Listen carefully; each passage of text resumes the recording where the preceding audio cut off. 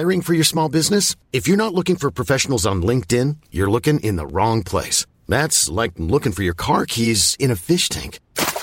LinkedIn helps you hire professionals you can't find anywhere else, even those who aren't actively searching for a new job but might be open to the perfect role. In a given month, over 70% of LinkedIn users don't even visit other leading job sites. So start looking in the right place. With LinkedIn, you can hire professionals like a professional. Post your free job on linkedin.com/people today.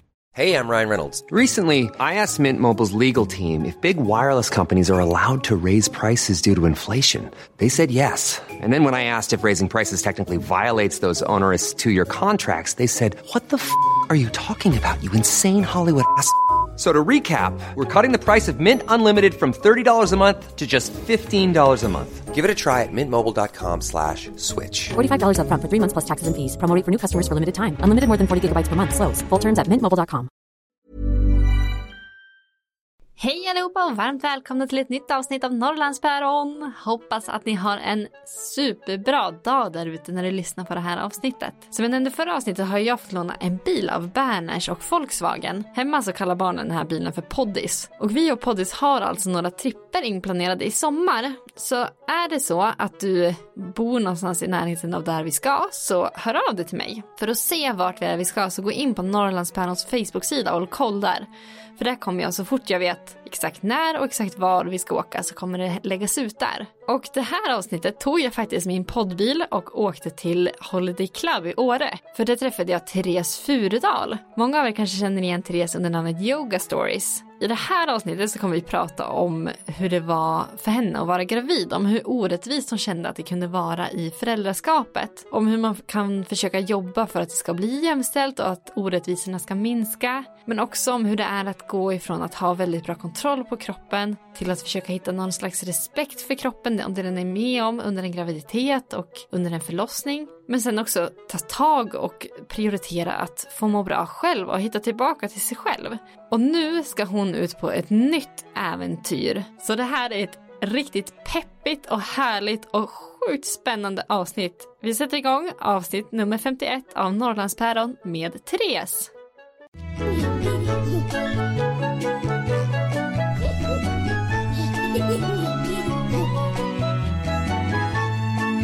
Hej Therese! Hej! Välkommen till Norrlandspäron. Tack så mycket. Vi sitter ju på ditt jobb. Ja. Här i Åre på Holiday Club. Stämmer. Hur länge har du jobbat här? Jag började faktiskt jobba här när vi flyttade upp för 8,5 år sedan. Och sen hade jag en liten paus härifrån och sa faktiskt att jag aldrig skulle jobba här igen. Nej, så kan det vara. Men tur att man kan ändra sig. Ja, men verkligen. för sen var jag tillbaka och har jobbat här nu sen 3 år ungefär. Med den nya satsningen mer mot hälsa och friskvård och tid i naturen och tid tillsammans. Det är ju jättehärligt. Vad är det bästa med att bo i Åre? Du som inte kommer härifrån. Ja, nej, jag är från Värmland från början. Men jag flyttade upp liksom med kärleken, eller för kärlekens skull. Min man är född här och ville gärna liksom landa in här. Men sen att vi stannade kvar, det är väldigt mycket naturen. Och tillgängligheten som finns här, att det är så nära ut på fjället och att man kan ha en liksom aktiv livsstil och få mycket livskvalitet i naturen liksom. Så jag tror att det är nog det bästa.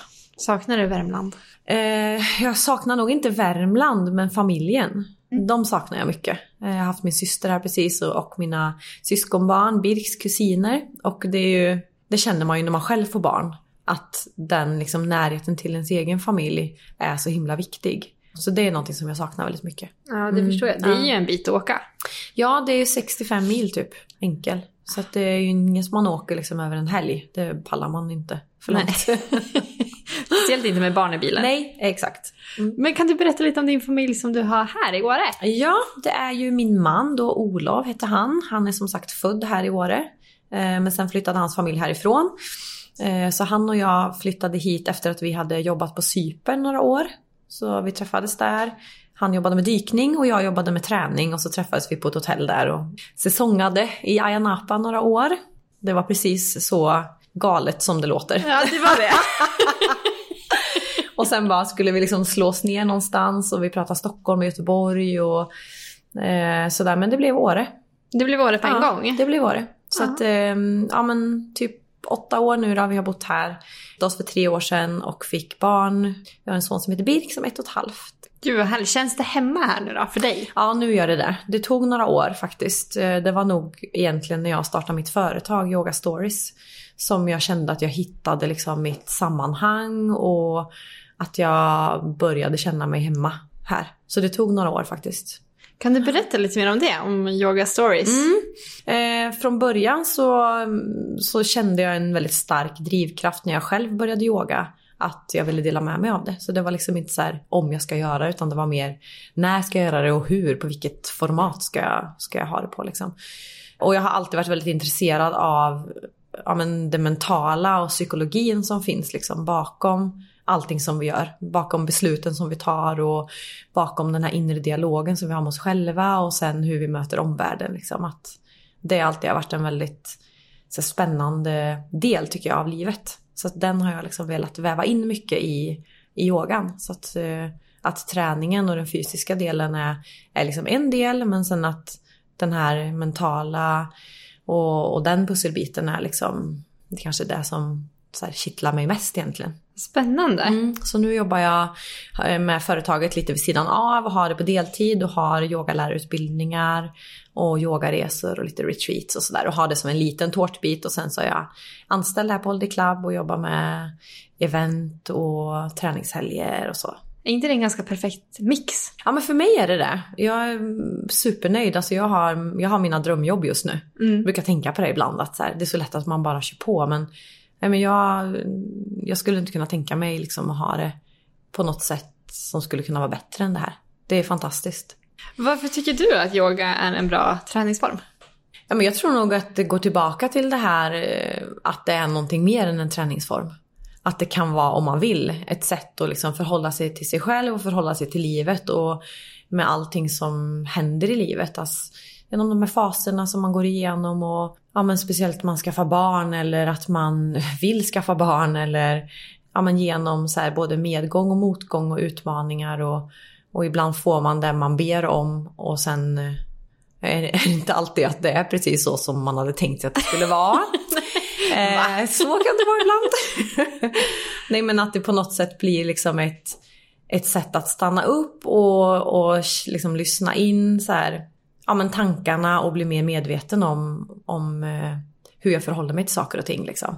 Sen så är ju den fysiska delen liksom, den har jättemånga fördelar i sig.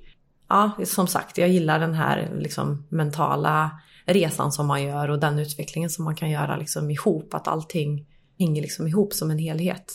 Så börjar jag liksom lyfta de andra bitarna mer. Inte bara det fysiska som man kanske förknippar yogan med först. Har du alltid velat vara mamma? Ja, men det har jag. Och när du säger det så är jag nog faktiskt ganska förvånad att det ändå tog mig typ 34 år att bli mamma. Jag hade säkert kunnat bli det tidigare om jag inte hade haft så himla kul. Ja. Det är ändå ett bra betyg på livet tycker jag. Ja, faktiskt. För jag tror liksom att jag hade liksom mycket drömmar när jag var yngre och jag ville jobba utomlands, jag ville jobba med träning och så var det som att bollen liksom sattes i rullning när jag var typ så här, 22 eller någonting och sen var jag utomlands och jobbade med träning och liksom levde min dröm då. Och under flera år så det var mitt drömliv då. Och jag tror att hade jag inte haft så kul så kanske det hade blivit barn tidigare. Säkert. Men sen träffade jag ju min man och han är 3 år yngre än mig. Och vi flyttade hit och vi hade en ganska liksom utmanande och lite så här turbulent tid i början när man skulle anpassa sig efter så här det svenska livet och alla har sina fulltecknade almanackor och liksom det var inte alls lika mycket manjana som vi var vana sedan innan liksom. Så att det var liksom en utmanande tid, men jag har alltid ändå haft i bakhuvudet att det har varit självklart att jag ska liksom försöka i alla fall bli mamma någon gång. Ja, absolut. Jag skulle inte säga att du är jättegammal att bli mamma, men det är ju liksom över 30-strecket. Har du fått mycket liksom förfrågningar från världen runt omkring? Alltså, är det inte dags snart? Eller är det... Nej, det tycker jag nog inte. Jag vet inte, det kanske också är jag har kanske inte tagit åt mig det heller i så fall. Nej, men jag tycker ändå inte det. Det har liksom varit, jag har satsat på på andra saker och ja, men som sagt haft jävligt kul liksom. Ja. Så jag tycker inte att det är... Nej, jag har nog inte uppfattat det så. Men hur kände du att, ja men nu har livet slutat vara så roligt. Nu är det inte lika roligt. Nu får vi göra något nytt. Nej, men jag tror vi gifte oss, jag och Olof, och sen var vi på bröllopsresa och det var väl då liksom vi började, det gick liksom ganska snabbt från det att vi gifte oss och då kändes det inte som att nej, inte än liksom, inte än. Sen var vi på bröllopsresan och då började vi liksom prata lite om det och, men jag bara nej, inte nu, jag vill dyka och dricka vin typ. Och sen så kom vi hem och så då kändes det liksom, det kändes självklart och vi hade turen att vi båda två kände så samtidigt och att det funkade. Gick det ganska fort för dig? Ja, jo men det gjorde det. Vi bestämde oss och sen blev det liksom direkt.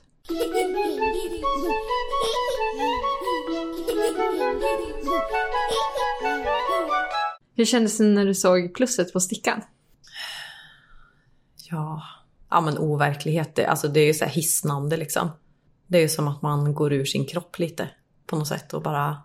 Shit, är det nu? Ja, men för det är en sak att prata om det. Ja, verkligen. Men när man får se stickan så blir det ju... Och jag tror att jag hade tänkt, och det gör säkert många, men som en så här, försvarsmekanism att så här, det här kan ta tid och jag har liksom ätit p-piller i 17 år liksom, och men att man har kompisar som har försökt länge och att det liksom, jag hade med mig det liksom i bakhuvudet att så här, det kommer ta tid så där. Så att när inte min mens kom så tänkte jag att nej, men det är inte så konstigt om inte den kommer. Jag har ju inte ätit, eller jag har ju ätit liksom preventivmedel så länge liksom, så att det kommer ju ta ett tag innan den kommer igång och sådär.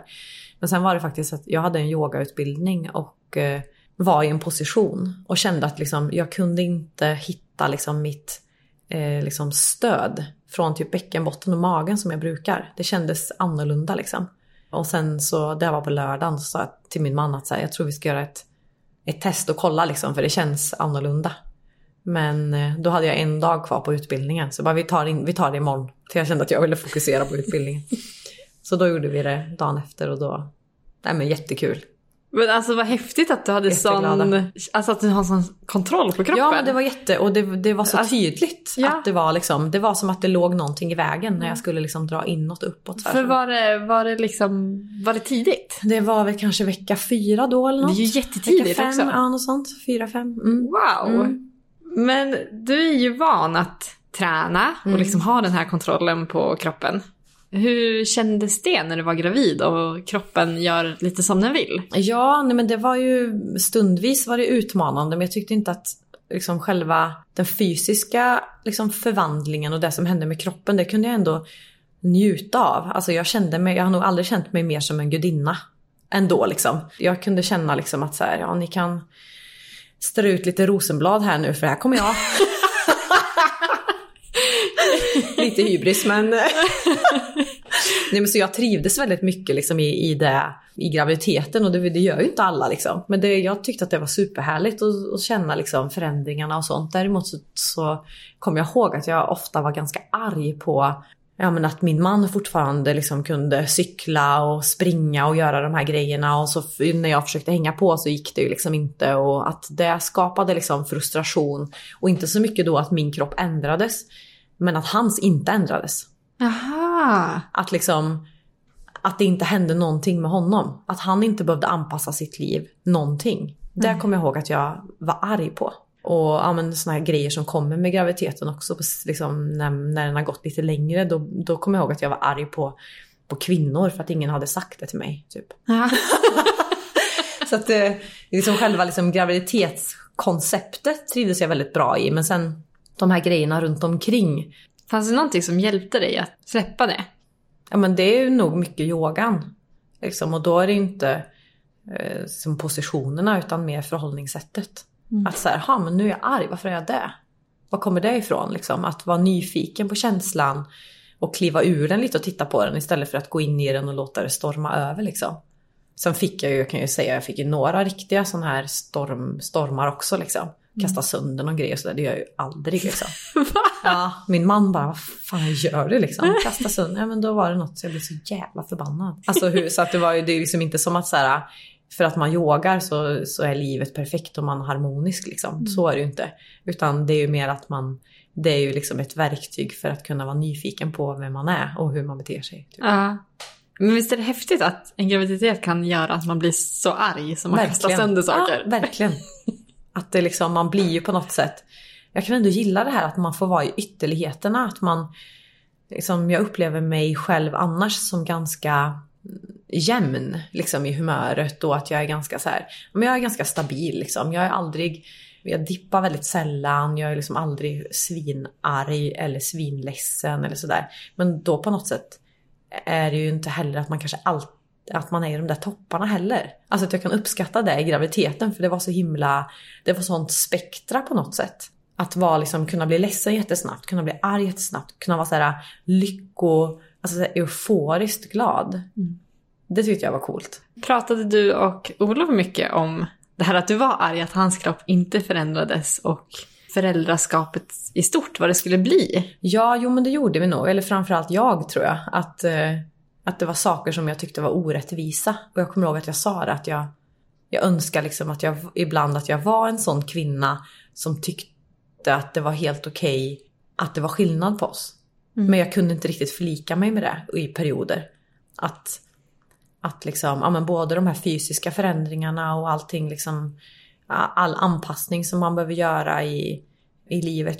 De bitarna, men sen också jag kommer ihåg att vi satt och diskuterade och planera jobb framåt liksom, och jag vågade inte planera in en yogaresa efter 5 eller 6 månader efter att Birk hade kommit, och det här var ju innan han hade fötts liksom, när vi satt och tittade på våran planering och så här, men jag skulle vilja ha en yogaresa här, men jag vågar nog inte lägga in den eftersom man vet ju inte vad det är för barn som kommer liksom, och hur det kommer att gå och hur man mår. Jag kanske ammar då, jag har ingen aning liksom. Och för honom så skulle han åka typ till Alperna på någon jobbgrej 3 veckor eller 4 veckor efter att Birk hade fötts.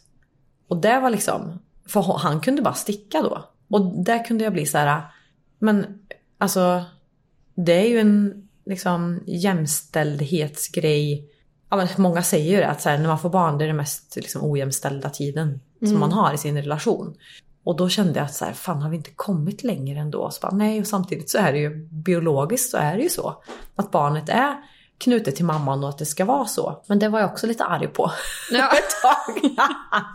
Att han kunde liksom bara lämna oss en vecka och dra. Ja, för han vet att ni överlever. Ja, liksom. och det gör vi ju liksom. Men hur kan det vara sån skillnad i barnets behov? Liksom, och att snacka om ansvar på mamman då. Ja, men han kan sen inte som att han bara sticker. Men det kändes ju lite så att så här, och sen samtidigt, det var ju jobb för honom liksom. Ja. Det är klart att man behöver ju jobba. Men samtidigt så kändes det orättvist att han bara kunde dra iväg på det direkt. Men jag kunde inte planera in mitt jobb och det jag ville göra typ 5-6 månader efter, för jag visste inte hur det skulle vara. Hur ojämställt det faktiskt är. Kom ni fram till någon lösning? Alltså hur ni skulle förhålla er till era nya roller som mamma och pappa? Men jag tror vi har alltid pratat mycket. Och ja, men jag har väldigt lätt att ta upp saker liksom, om det är något som jag känner. Och jag kände ju mycket under den här perioden. Så det blev mycket samtal. Det är väl också så här att liksom lyfta och lufta. Att så här, ja, nu känner jag så här. Liksom, jag känner mig arg för det här. Det känns orättvist. Och ibland när man liksom har fått säga det på något sätt och att den andra personen bara lyssnar. Han behöver ju inte lösa mitt problem. För det kan han ju inte. Men att så här, jo men det är sant. Ja, jag har nog inte sett det så. Men det är ju egentligen ganska ojämställt. Fast att det kanske heller inte behöver vara någonting negativt. Att det också kan vara att jag fick mer tid med Birk och att men vi fick en liksom väldigt tajt relation. Och att man kan ju välja vilka glasögon man tittar igenom också. Men att Olof är väldigt bra på att lyssna och han är väldigt så här, inkännande och då blir det oftast, ibland är det kanske bara det man behöver. Men bestämde ni innan hur ni ville dela upp föräldraledigheten? Ja, men det gjorde vi till viss del. Eftersom vi i år är det ju väldigt mycket jobb som är säsongsbetonat.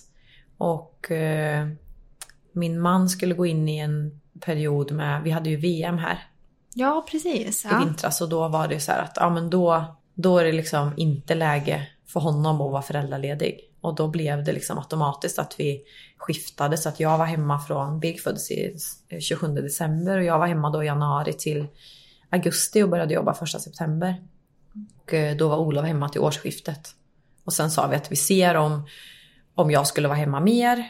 Liksom som nu från januari i år, liksom när Birk var 1 år, eller om han skulle börja på förskolan. Men då hade jag kommit in så bra på jobbet och jag hade så himla roligt på jobbet. Jag kände att jag ville fortsätta jobba och min man ville jobba. Och då skolade vi in Birk då när han var 1 år. Men är inte det bästa för familjen då?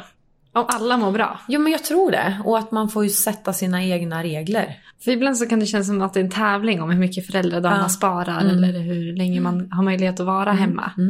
Men det finns ju också en faktor i att om man mår bra av att bara få vara sig själv och jobba lite så kanske det.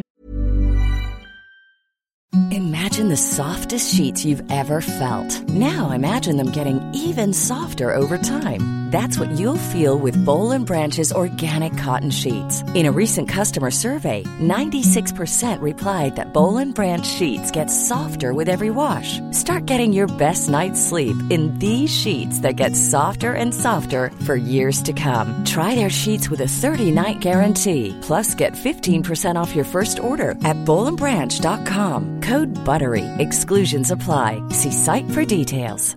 Ryan Reynolds here from Mint Mobile. With the price of just about everything going up during inflation, we thought we'd bring our prices down. So to help us, we brought in a reverse auctioneer, which is apparently a thing. Mint Mobile Unlimited Premium Wireless. How to get 30, 30, bit to get 30, bit to get 20, 20, 20, bit to get 20, 20, bit to get 15, 15, 15, 15, just $15 a month? Sold! Give it a try at mintmobile.com/switch. $45 up front for 3 months plus taxes and fees. Promo rate for new customers for limited time. Unlimited more than 40 gigabytes per month. Slows full terms at mintmobile.com.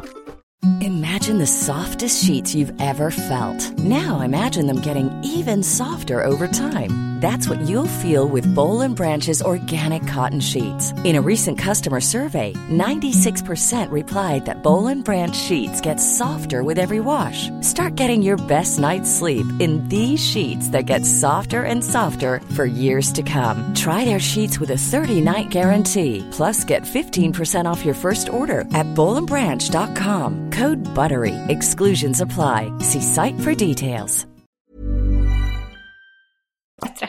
Absolut.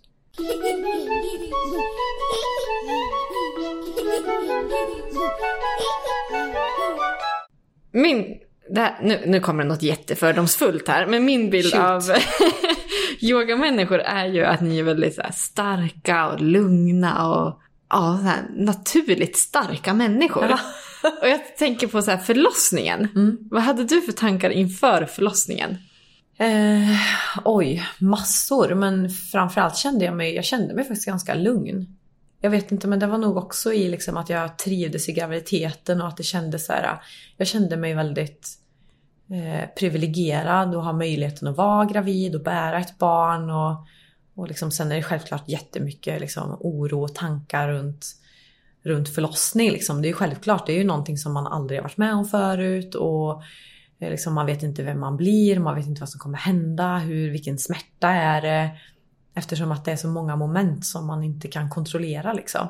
Men samtidigt så är det ju det som är livet och lite det som så här, där man övar på yogamattan. Ja, men jag tänker här, det. Ja, de liksom att så här, vara bekväm i det obekväma och att låta så här, lita på att livet tar dig dit du ska.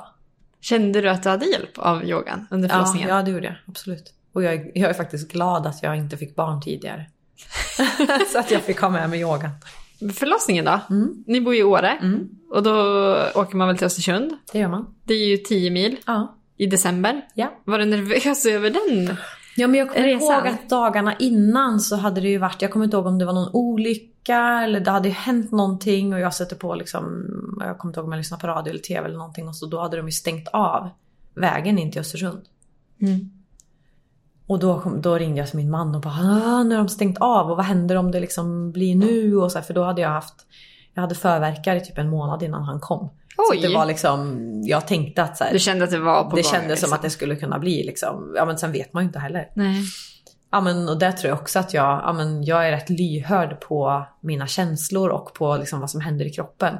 Och är ganska snabb på att känna in om det händer någonting. Så att det var väl också så här, gud, nu, tänk om det blir nu liksom. Nu har jag en förverk, tänk om det drar igång på riktigt nu liksom. Och jag drog nog ganska stora växlar också tror jag. Men Nej, men då sa han det, för han har jobbat i räddningstjänsten. Så han bara, men då ringer jag dit och då kan vi ta insatsbilen och så får vi åka förbi den här kön. Och så jag bara, okej, ja, men då kunde jag vara lugn i det. Så, ja, bra, okej, då är det lugnt. Ja. Det är som man ska göra, ska skaffa en man med räddningsbil. Exakt. Men när hade ni BF? Vi hade 28. Ja, så han var väldigt punktlig. Ja, men det var han. Han kom 27 vid typ 10 på kvällen. Men hur var förlossningen då? Den var lång. Vi åkte in 25. Då hade jag haft verkar under dagen som hade kommit och gått lite och sådär. Men sen hade jag 3 verkar på 10 minuter på kvällen när min man kom hem. Och då ringde vi in och pratade med dem. Och då var de så här, men det är första gången, det kan ta tid, men vi har rum. Så att om du vill så kan ni komma in, och så om det inte sätter igång nu så får ni sova här. Så då åkte vi in, och vägen in var, jag kommer ihåg att jag hade så här bra flow i andningen, och det kändes så, ja, det kändes liksom tryggt och bra, och så jag ville nästan inte gå ur bilen när vi kom fram liksom. Och så mycket snö, det var ju mitt i vintern, kallt och mycket snö. Så när vi kom fram så bara, nej, jag vill sitta kvar här. Det kändes så bra i bilen.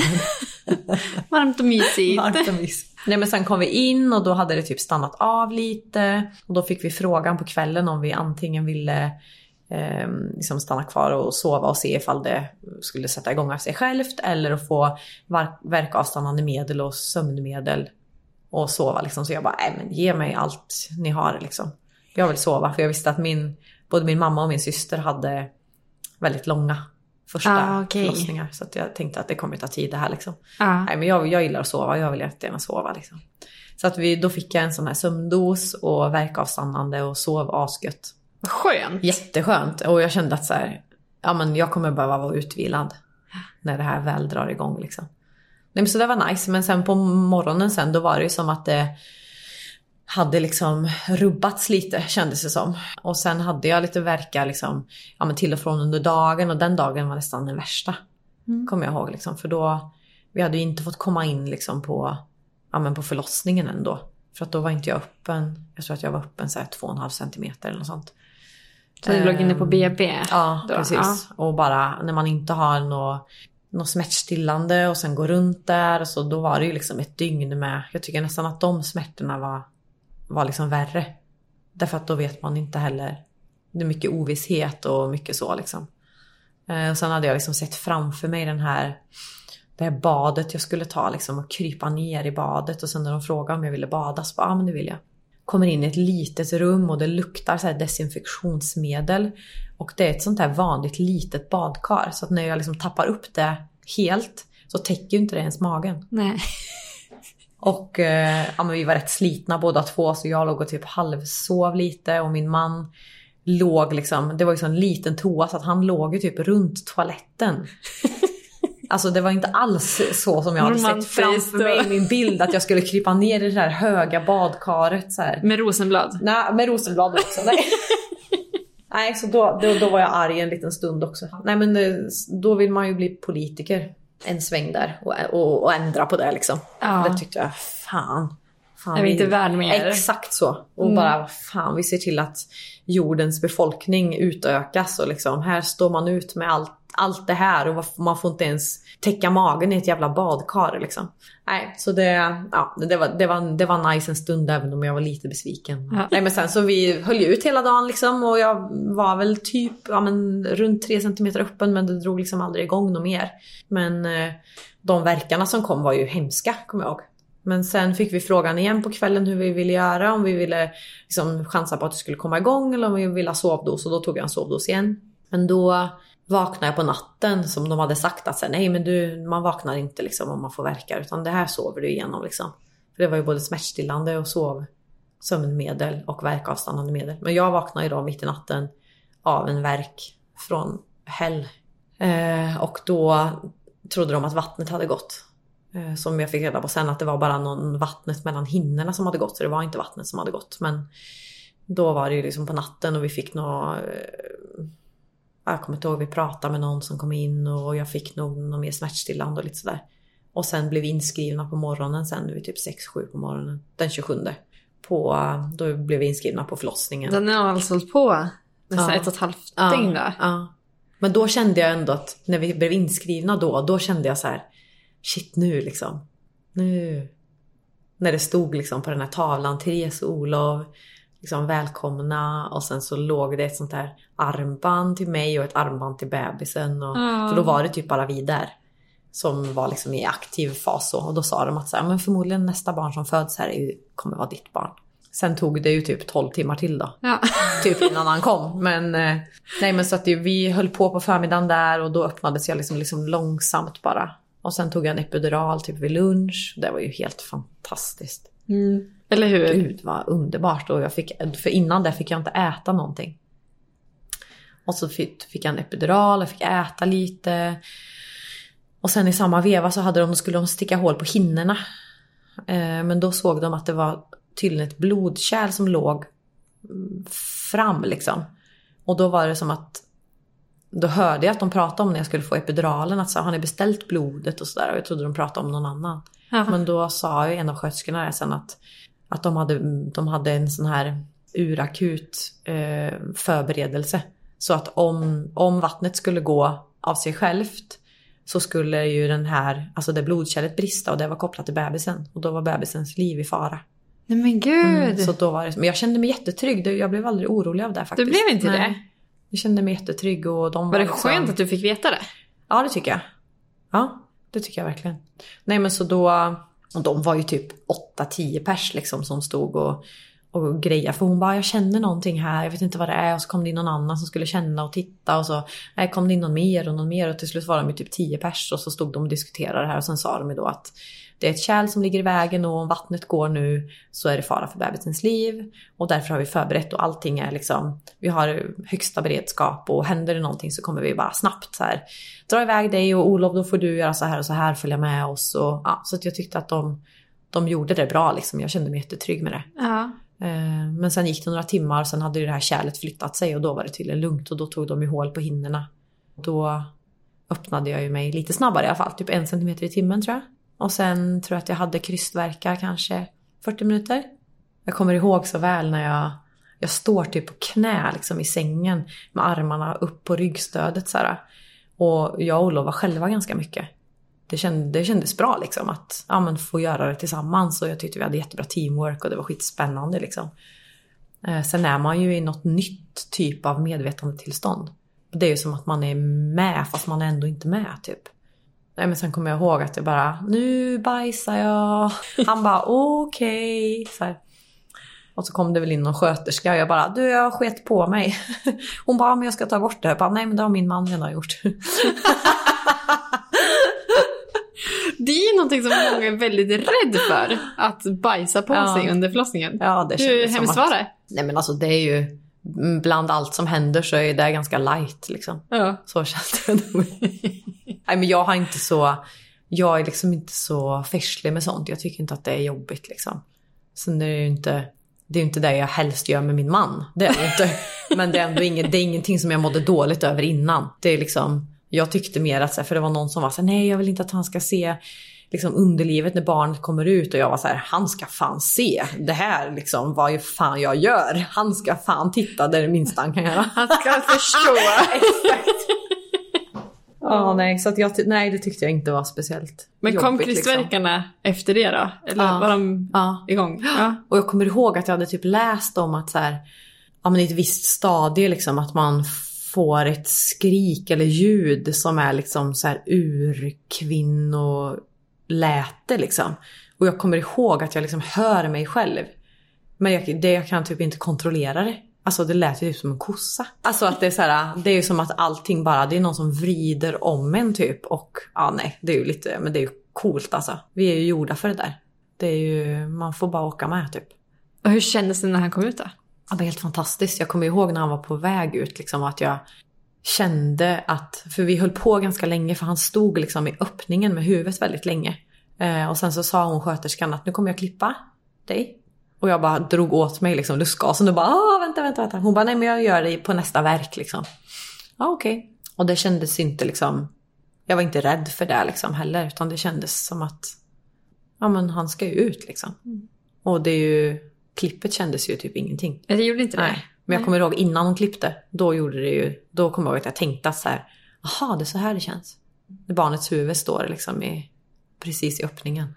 Det är ju en speciell känsla alltså. Det kallas ju Ring of Fire, man fattar ju varför. Det är ganska stort som ska ut. Ja, nej men då trycker de in huvudet liksom och klippte, och de klippte ganska mycket på mig, så det fattar jag ju liksom inte då, men det var väl det som, ja men jag hade så här, väldigt ont av det efteråt, för att de klippte igenom som 2 muskler liksom, så att det var jobbigt efteråt, men just då var det ju inte jobbigt. Sen kom han ju ut nästa verk liksom, och då var det som, då kände man ju ingenting, då är ju all smärta är borta liksom, och nej, det var coolt. Sen blödde jag ganska mycket efter. Men som de fick stopp på sen till slut, som tur var. Men ja, nej, det är många olika stadier. Man upplever ju väldigt mycket.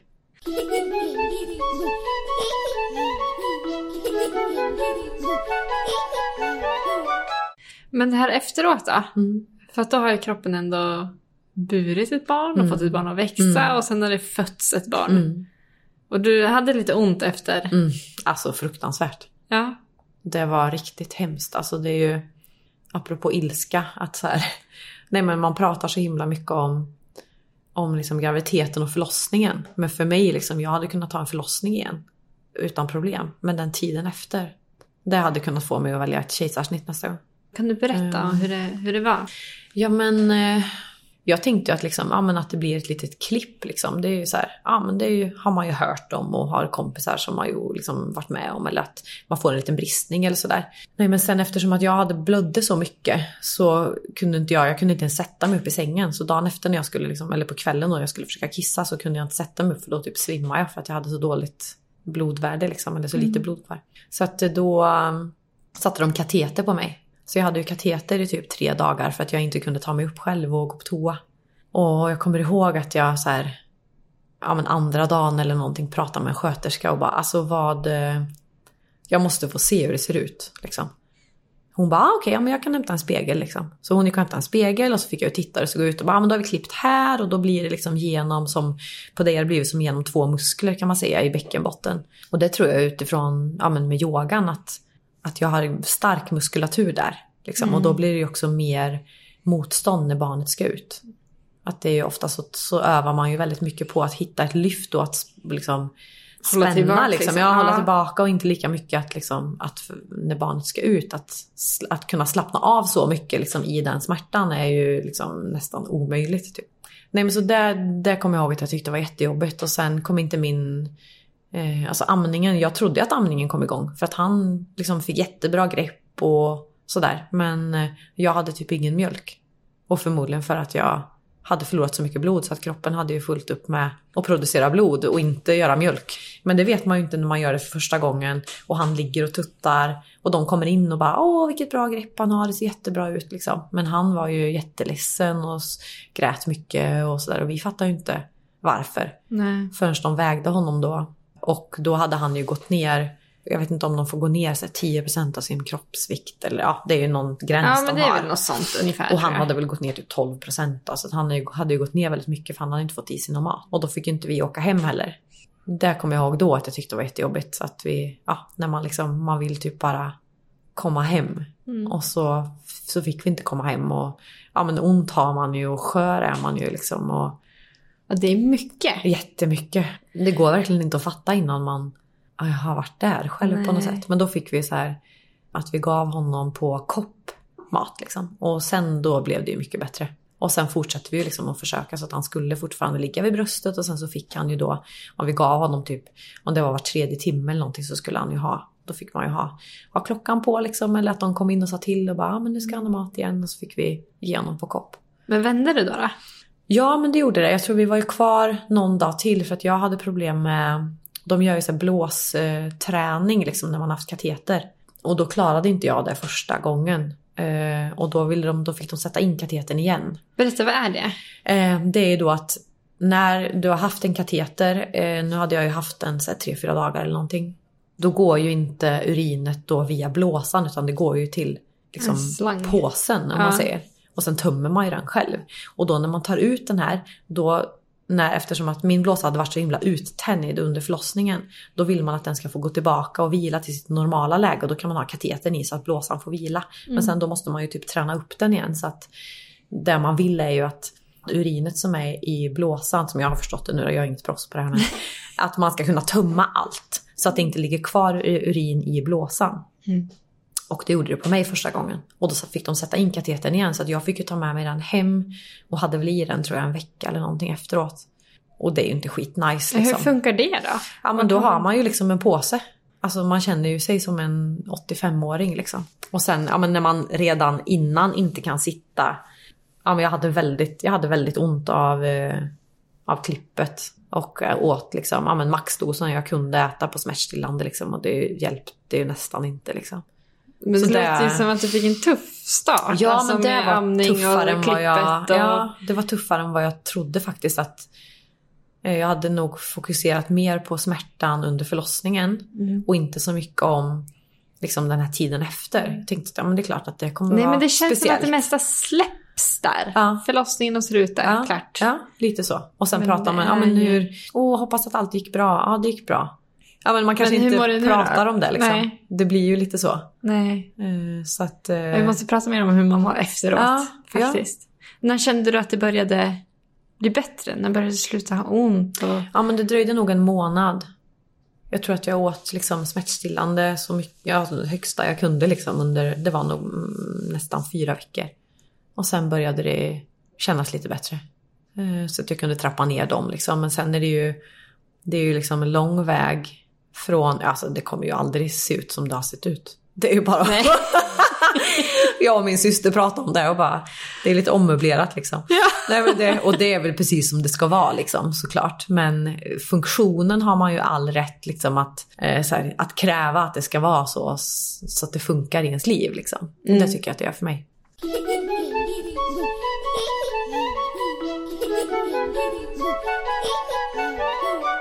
Men om man fortsätter på den tråden, att så här, det är ju faktiskt jättemycket med kroppen som händer. Kroppen blir sig inte lik efteråt. Det tror jag också är svårt att förstå innan, hur mycket som faktiskt ändras. Hur har det gått för dig att acceptera din nya kropp? Ja, men jag tror du är inne på något viktigt där, att inte tänka för många. Jag har fått frågan många gånger att så här, ja men känner du att du är tillbaka nu liksom?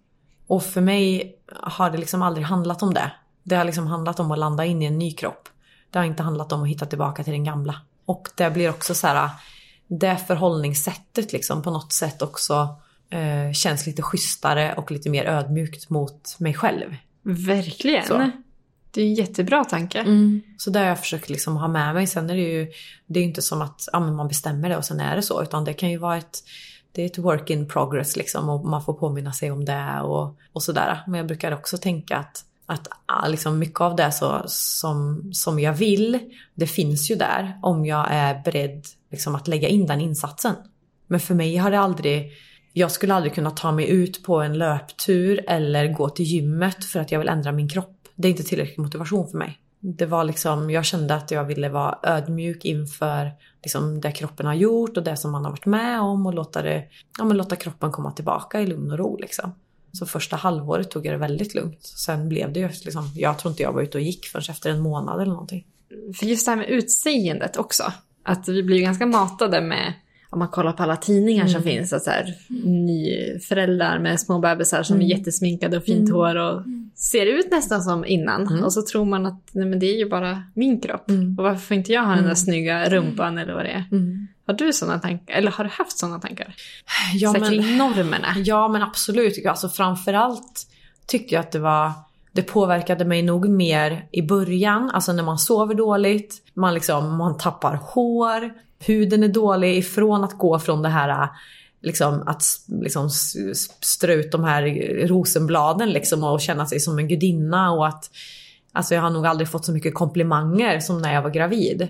Och sen gå till andra sidan typ, kändes det som att så här, dark side. Ja, men lite så och bara nej, men sömnen är ju, alltså det finns ju en anledning till att vi sover som vi gör liksom, att men man behöver sina 7-8 timmar.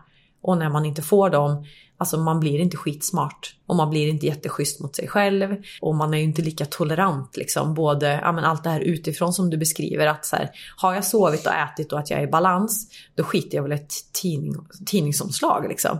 Men, ja men sociala medier också liksom. Att när man är ur balans och när det här rubbas liksom. När jag inte är lika tolerant, så klart kommer det ju nära in på en. Sen har man ju alltid ett ansvar själv i hur mycket låter jag det påverka mig.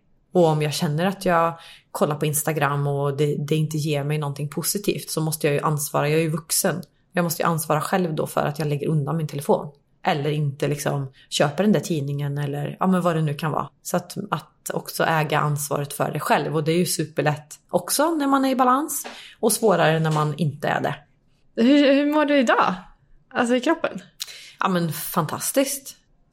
Om vi hade träffats för ett år sedan, när min son då skulle han ha varit ett halvår alltså, och jag skulle ha siat liksom framåt ett år, så skulle jag inte tro att jag skulle kunna vara där jag är idag.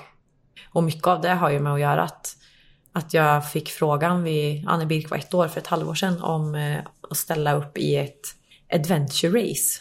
Som är helt galet. Men, berätta. Ja men det är ju då, vi är ju 4 tjejer som ska ta oss från Åre till Ålesund. Och det är då till fots, så det är löpning och trekking. Det är cykel, mycket terrängcykling, trail. Och det kommer vara paddling, både så packraft där man paddlar fors. Och det kommer vara kajakpaddling. Och sen är det repmoment med klättring. Och sen har vi all navigering, karta och kompass. Härifrån till norska kusten. Det är 70 mil ungefär. Det är 70 mil om vi liksom navigerar rätt. Alltså det är så sinnessjukt långt. Och det här är ju liksom alltså då, alltså det är ju över berg och fjordar och liksom, det är inte på vägarna om man säger så. Så att, och jag fick den här frågan och jag vet inte riktigt vad, det var något som klickade bara. Det var någonting som, ja men jag tror också efter det här att ha varit i liksom så här graviditet och förlossning och att vara i det här när man typ bara ger sig hän till livets gång på något sätt och bara följer med liksom i det som händer, så var det som att jag vet inte, jag hade nog någon inre längtan efter att bara få ta kontrollen över mig själv och hitta tillbaka typ till en disciplin eller så här. Jag var väldigt snäll och väldigt så här, ja men jag kände mycket ödmjukhet inför mig själv och inför kroppen under liksom graviditeten och efter förlossningen och sådär. Och när man har varit i det i liksom nästan 2 år så jag var så, det var någonting som tändes i mig och jag kände att så här, det här vill jag verkligen göra. Och nu är det dags. Om en vecka så kör vi. Så att det är ju liksom det här halvåret, ja men apropå liksom det här med att jag tar mig liksom inte ut för att ja men jag vill springa snabbare, jag vill få bättre tid på milen. Det har aldrig motiverat mig att ta tid. Alltså det har aldrig motiverat mig att träna för att se ut på ett visst sätt. Alltså jag tränar för en känsla. Och jag liksom hela det här halvåret nu som jag har tränat, så har jag liksom långsamt stegrat upp träningen och tränat mycket mer kondition än vad jag brukar göra. Och att jag hela tiden jagar en känsla och vad ska man säga? Ja men jag ser ju det här målet framför mig liksom. Det har ju varit så himla tydligt och jag gör det tillsammans med de här tjejerna. Det finns liksom inget alternativ. Jag har varit ute när det har snöat och när det har blåst och när det har regnat och när jag i vanliga fall hade krupit upp i soffan liksom. Så bara, nej men nu ska jag ut liksom. Om det har jag bestämt ett morgonpass så kör jag ett morgonpass. Jag tror att jag har hoppat över 2 pass på ett halvår som jag har planerat in liksom. Så att jag är faktiskt skitstolt över att jag har fått till det med inskolning och småbarn och företag och jobb och livet liksom. Ja men för visst blir det en litet annat pussel att ändå få till det när man har barn. Ja, det kan man säga. Och sen blir det också att man har någonting som är viktigare hela tiden. Och där tror jag också så här, hade jag bara så här, ja men jag vill röra mig för att må bra och liksom, ja men jag så här, rörelseglädje och träningsglädje och sådär. Som jag vanligtvis är, att jag går på känsla bara när jag tränar. Att så här, ja men jag tänkte kanske, ja men jag springer nog idag eller nej jag kände inte för det, jag går till gymmet eller alltså att liksom hade jag haft det så löst, då tror jag att jag hade valt mitt barn väldigt många gånger framför träningen. Därför att det hade varit viktigare då. Framför dig själv? Ja, framför mig själv. Ja. Det är väl det många hamnar i. Ja. Men nu har det ju varit liksom, det har ju inte bara varit för mig själv, det har ju varit också för de här andra tjejerna som jag gör det här tillsammans med. Liksom, inte det också skönt? Och, jätteskönt att så här, ja, men jag måste ut, jag såg liksom, fan, nu har hon varit uppe idag så här. Och det har inte varit på ett jobbigt sätt, det har motiverat mig. Alltså det har känts så här inspirerande att bara, nej men jag ska fan ut idag, jag ska liksom upp på den där jävla toppen. Liksom. Och sen ju fler gånger jag har varit i den känslan och också gått emot motståndet, för det är ju, alltså jag hatar typ att konditionsträna. Jag tycker att det är skitjobbigt att vara i det här. Får nästan ångestkänslor. Det fick det tidigare. Att så här, nej gud. Och så bara, jag är så dålig, jag är så otränad, jag är så svag. Alla andra är bättre än mig. Och sen att utmana det och vara i det flera gånger liksom. Och trycka på gränserna. Det har varit fantastiskt. Och nu har jag liksom en helt annan syn på den typen av träning som jag har tittat på andra och bara så här, gud vad hysteriska de är liksom. Kan de inte bara chilla lite? Och sen nu bara, det är nice. Så att det är ju tur att man kan liksom ändra sig, ändra uppfattning. Men vad är du mest nervös för inför den här utmaningen? Ja men det är nog, vi pratade om det lite igår och jag har fortfarande en rädsla liksom att jag ska vara sämre än de andra. För att det har varit med mig hela tiden att jag har sämre förutsättningar, jag har precis fått barn. Men att vi pratar mycket i laget och att så alla kommer behövas. Och vi har olika styrkor och de kommer komma fram vid olika tillfällen. Men att alla behövs. Så att jag känner mig ganska trygg i det ändå. Sen när det utmanar det mig och speciellt nu när det börjar närma sig så kommer ju de tankarna. Att liksom, tänk om jag inte är tillräckligt bra. Tänk om jag inte liksom har förberett mig tillräckligt. Och det är ju bara liksom en rädsla. Och då bara, men nu är jag rädd. Och det är helt okej att jag är rädd. För att det här är en stor grej. Jag har satsat jättemycket. Jag har gått in med min tid och energi. Och jag ska göra det här med de här tjejerna som jag har jättemycket respekt och liksom ser upp till. Och det är helt naturligt att jag känner så här nu. Vi pratade om det lite innan, just det här att man ofta sätter krokben på sig själv. Med bara sina egna tankar. Jag kände det innan jag kom igång. Så här, men gud, jag är ju för otränad för att ens visa mig ut och springa. Och då blir det så stort steg att ta sig ut. Verkligen, och typ också att man kanske lägger ribban för högt i början också. Att man så här, att försöka se varje pass liksom. Shit, idag valde jag att gå ut och göra det här istället för att sitta i soffan. Shit vad bra. Och det behöver liksom inte vara mer än att jag planerar att gå ut och gå. Jag brukar lura mig själv ibland, eller har gjort det så här att jag sätter på mig skorna och så går jag ut och går. Och sen när jag väl är ute så bara, jag springer till den där lyktstolpen. Och sen springer jag 2 lyktstolpar. Och sen, alltså att man får typ mindfucka sig själv typ. Men för ibland är det väl, alltså att ta sig ut är ju det svåraste. Ja, exakt. När man är ute så är det ganska gött. Ja, att bara ta det här steget att snöra på sig skorna liksom. Och att då göra den vägen så kort som möjligt och underlätta för sig själv. Och också ta hjälp av, alltså jag kan säga, jag hade ju aldrig liksom lyckats få in den här träningstiden om det inte hade varit för att min man hade varit med på tåget liksom. Och att vi hade kommit överens om att så här, men det är mitt träningshalvår.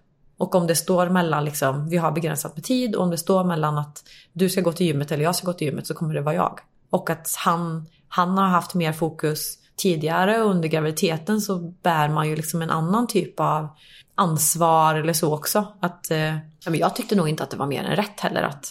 Nej. Att du får ta tillbaka lite det där som var orättvist. Exakt. Ja. Lite så. Och sen så hans tid kommer komma liksom. Och så nu får han planera någonting framåt. Men att inte tro att man ska kunna få in allt. Och att i familjen att alla ska kunna göra allt. Utan men nu kanske jag får backa på... jag sa ju till dig innan att så här, jag har inte hunnit hänga så jättemycket med kompisar det här halvåret. Och vänner liksom. Men att så här, men nu är det här fokuset ett halvår. Det är inte för evigt. Det är en begränsad tid. Men att så här, skala bort lite saker så att det inte blir liksom onödig stress. Ni räknar med ute ungefär 7 dagar. Ni ska ta 70 mil på 7 dagar. Ja. Det är sjukt långt. Ja. Men vad har du några målbilder?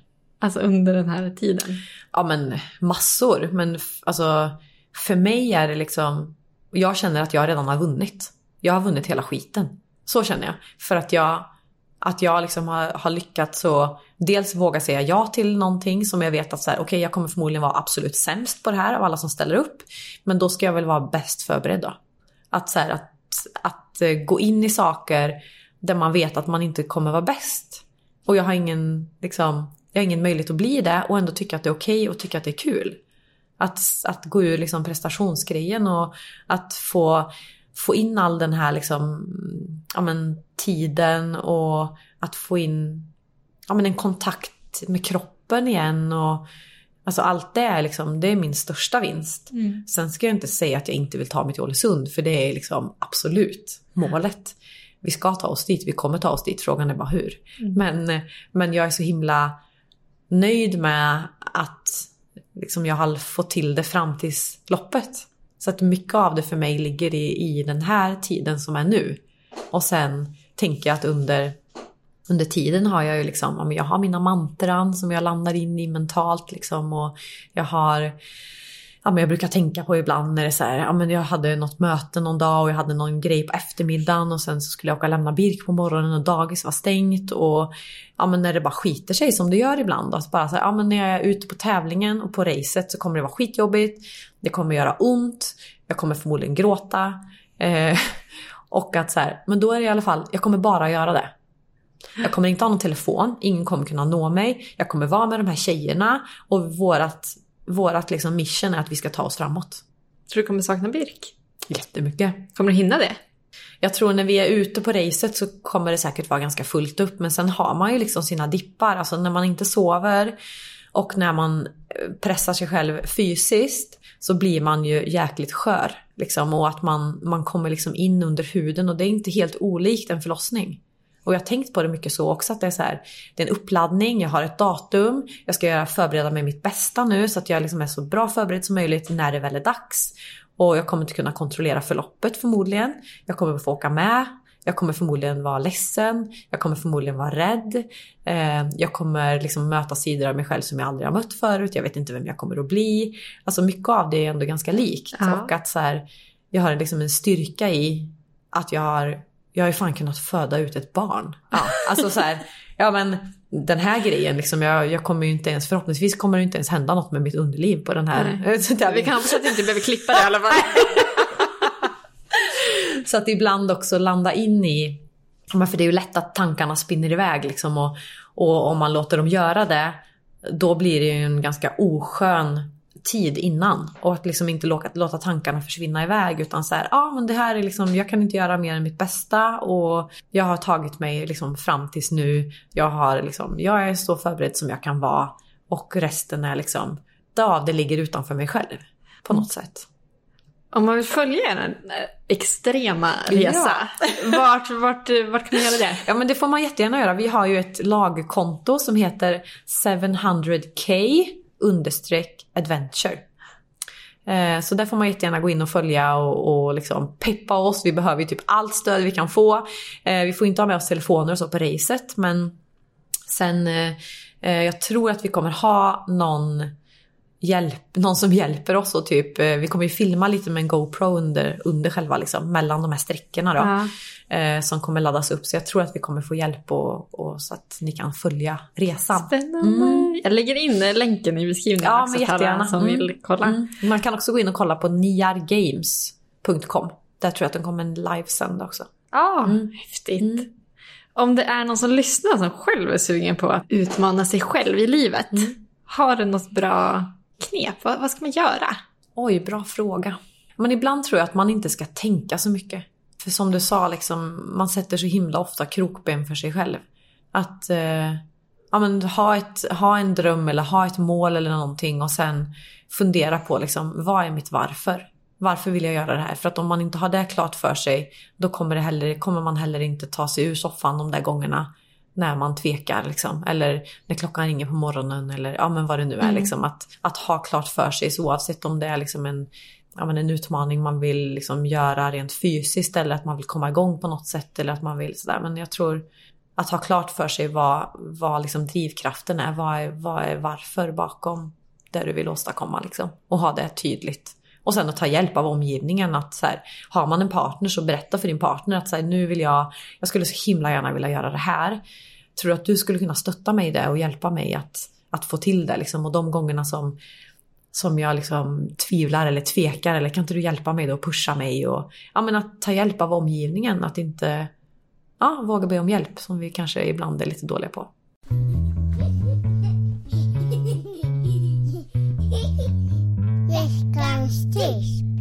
Nu tänkte jag vi ska gå in på veckans tips. Ja, vad spännande. Har du något tips som du vill tipsa alla som lyssnar om? Ja, men jag skulle nog säga att så här, dela in året i så här, antingen kvartal eller halvår eller någonting. Och sen så här, att man pratar i familjen. Så här, vad ska vara vårt gemensamma fokus nu framåt? Om det är 3 månader eller 6 månader. Och har du någonting som du vill göra de här 6 månaderna? Har jag någonting som jag vill göra? Och sen typ, ja, men att dela på tiden. Att inte försöka få in allting hela tiden. Därför att då, det är ju en period, i alla fall när man har små barn, som det är liksom svårt att vara allt. Det enda som händer då är att man blir stressad och man känner sig värdelös liksom, för att man hinner inte med det man hade tänkt. Så att ha en gemensam plan, tror jag att man båda två är med på, att när man kliver av liksom, att men du kommer inte ihåg att det är ju, ja, men som vi har haft, att så här, ja, men nu är det ju min träningsperiod nu liksom. Ja, men då behöver vi ju tänka så här. Ja, men just det där ju. Ja, men då avbokar jag den här grejen som jag hade tänkt. Att man också kan göra det för varandra. Jag tror att det är någonting som vi mår väldigt bra av också. Man kan känna att hela familjen på. Ja, men att man under en period också kan få lite mer utrymme. Ja, men det tror jag. Det är nog mitt tips. Mycket bra tips. Jag hänger på den lite. För att jag hittade precis i nyår, så passade det väldigt bra då. Men jag hittade en bok som heter Planera din lycka. Som är som en kalender. Har du sett den? Ja, jag har den själv. Du har den själv. Visst är den bra? För att det hjälpte mig att just så här, sätta lite långsiktiga mål. Så här, men vad vill jag uppnå i mina olika delar av livet? Och hitta en balans i det. Och se så att man lägger energi på rätt saker. Och där står det jättebra förklarat hur man använder den. Och det är ju liksom inte som en vanlig kalender. Man behöver inte ha den varje dag. Så det är mitt tips. Planera din lycka med den boken.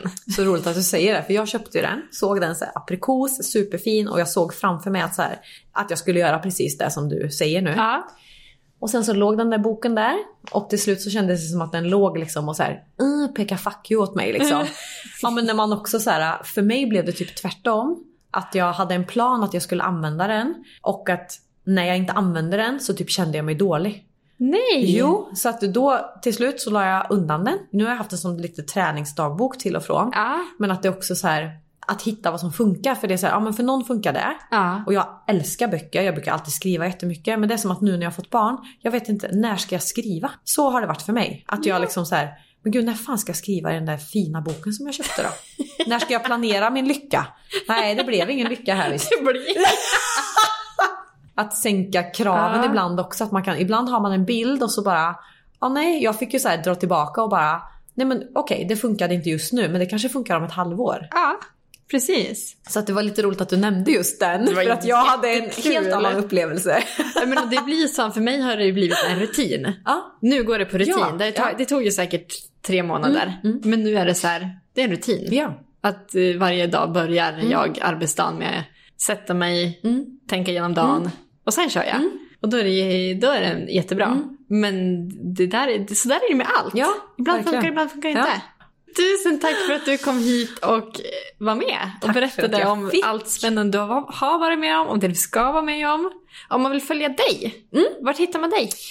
Då hittar man mig på Instagram på yoga_stories. Ja, jag lägger en länk till dig också här under, så hittar ni dit. Tack snälla.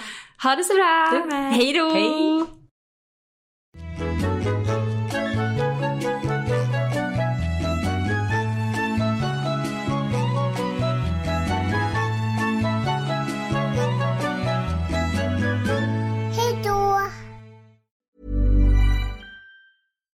Hi, I'm Daniel, founder of Pretty Litter. Cats and cat owners deserve better than any old-fashioned litter. That's why I teamed up with scientists and veterinarians to create Pretty Litter. Its innovative crystal formula has superior odor control and weighs up to 80% less than clay litter. Pretty Litter even monitors health by changing colors to help detect early signs of potential illness. It's the world's smartest kitty litter. Go to prettylitter.com and use code ACAST for 20% off your first order and a free cat toy. Terms and conditions apply. See site for details. Planning for your next trip?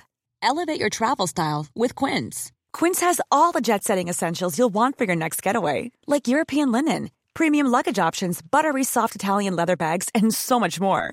And is all priced at 50 to 80% less than similar brands. Plus, Quince only works with factories that use safe and ethical manufacturing practices.